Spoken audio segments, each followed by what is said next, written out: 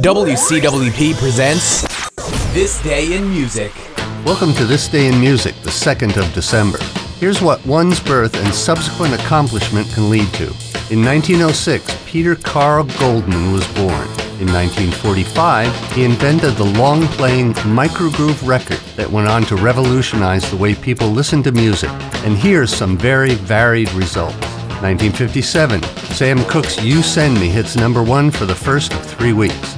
1962, Andy Williams recorded Can't Get Used to Losing You.